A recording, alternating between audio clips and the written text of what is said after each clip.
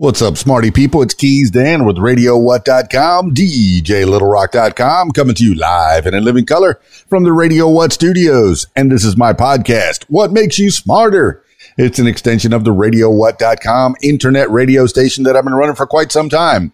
And if you need DJ services, where do I always send you? DJLittleRock.com. One more time, DJLittleRock.com. Check availability and get a free price quote.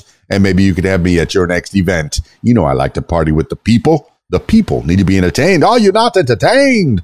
Let me entertain you. Also, if you'd like to tell your story or hear the stories of others, I encourage you to check out my other podcast. It's called What Makes You Famous. Find it everywhere using the hashtag What Makes You Famous. Also, I'm supposed to tell you to go like and subscribe on Spotify. You know, this way I can maybe make a couple pennies on this podcast that I'm doing here. Today on the program, interesting facts.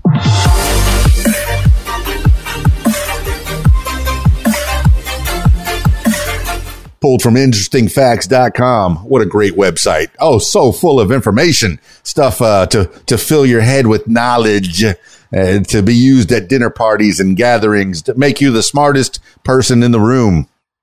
Today, I have interesting facts. Interestingfacts.com. Once again, 6 unusual ways people used to be paid. Most of us are used to our wages or salary being paid directly to us or into a bank account. If some might still receive a check in the mail, a few might even get an envelope at the end of each week or month containing their pay. But forms of payment in the past varied enormously, and some would seem downright strange to us in the 21st century. From salt to knives, here are 6 unusual ways people used to be paid for their labor. Number 1, salt.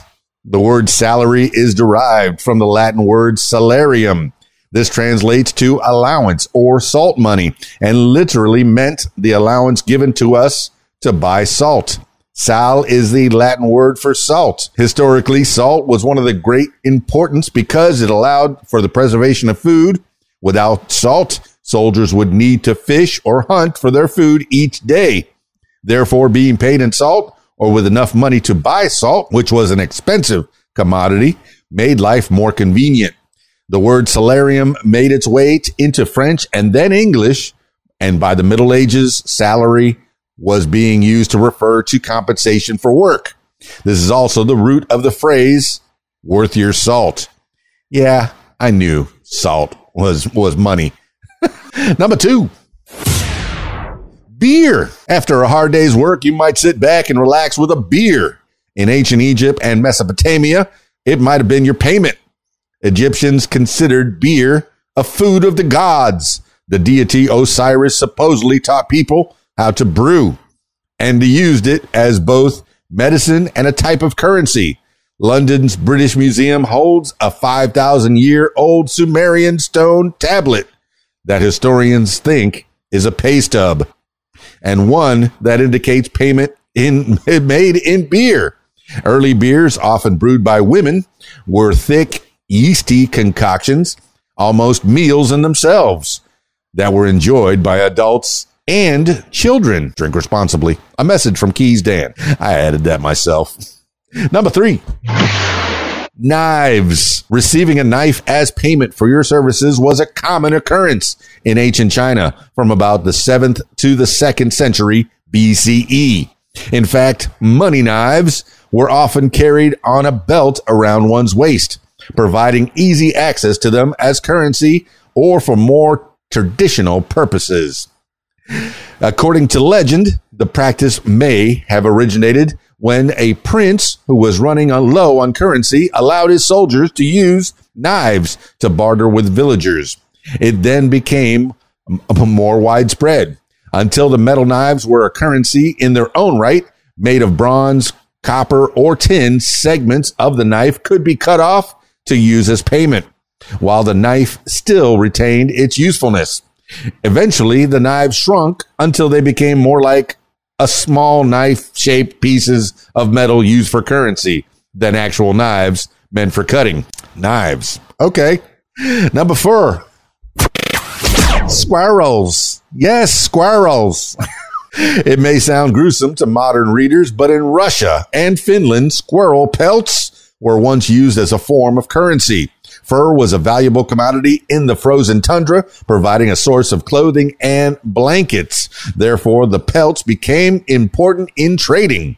Sometimes those using pelts as currency went even further, using the ears, snouts, and other parts to make change. There was an incredible benefit to this system of currency. Some have speculated that it helped prevent plague. As the Black Death swept through most of Europe, the lack of squirrels to carry infection via fleas meant that people in Russia suffered from the devastating disease less than people in some neighboring countries. Number 5, Katanga crosses. If you were to see a Katanga cross in a museum or gallery, you might think it was a piece of art, perhaps religious in nature. In fact, these striking copper crosses were a form of currency in parts of what is now the Democratic Republic of the Congo and Zambia in the 19th and early 20th centuries. The Katanga region is rich in copper, so the metal was frequently used in payment.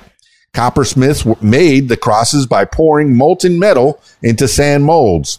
Each one weighed about 2 pounds, and one cross could buy about 22 pounds of flour or 6 axes. In case of an emergency, the cross could also be melted down to craft into a spear or a tool. How about that? Number 6, Notgeld. Did I pronounce that correctly? Currency is usually based on something that has perceived value. But what do you do when you can't access the material to make that currency? In the case of Germany and some parts of Europe after World War I, they improvised with Notgeld, necessity money. Coins were hard to come by at the time, and they had to be melted down for their metal during the war. Post-war financial woes also meant that paper money had little value, and so localities began to use alternative forms of currency made out of whatever they had access to. Silk, foil, wood, and many other materials were used as Notgeld. Although not officially currency, their use was widespread within communities as a means to pay for goods and services. How about that? You do what you have to do. My goodness, you run out of money, you do the barter system. I think that's the barter system. I'm going to have to do a little what makes you smarter on the barter system, because I need to know more about how people used to trade for goods and services before money. I think it's pretty self-explanatory, but maybe there's a little bit more on it. That's 6 unusual ways people used to be paid.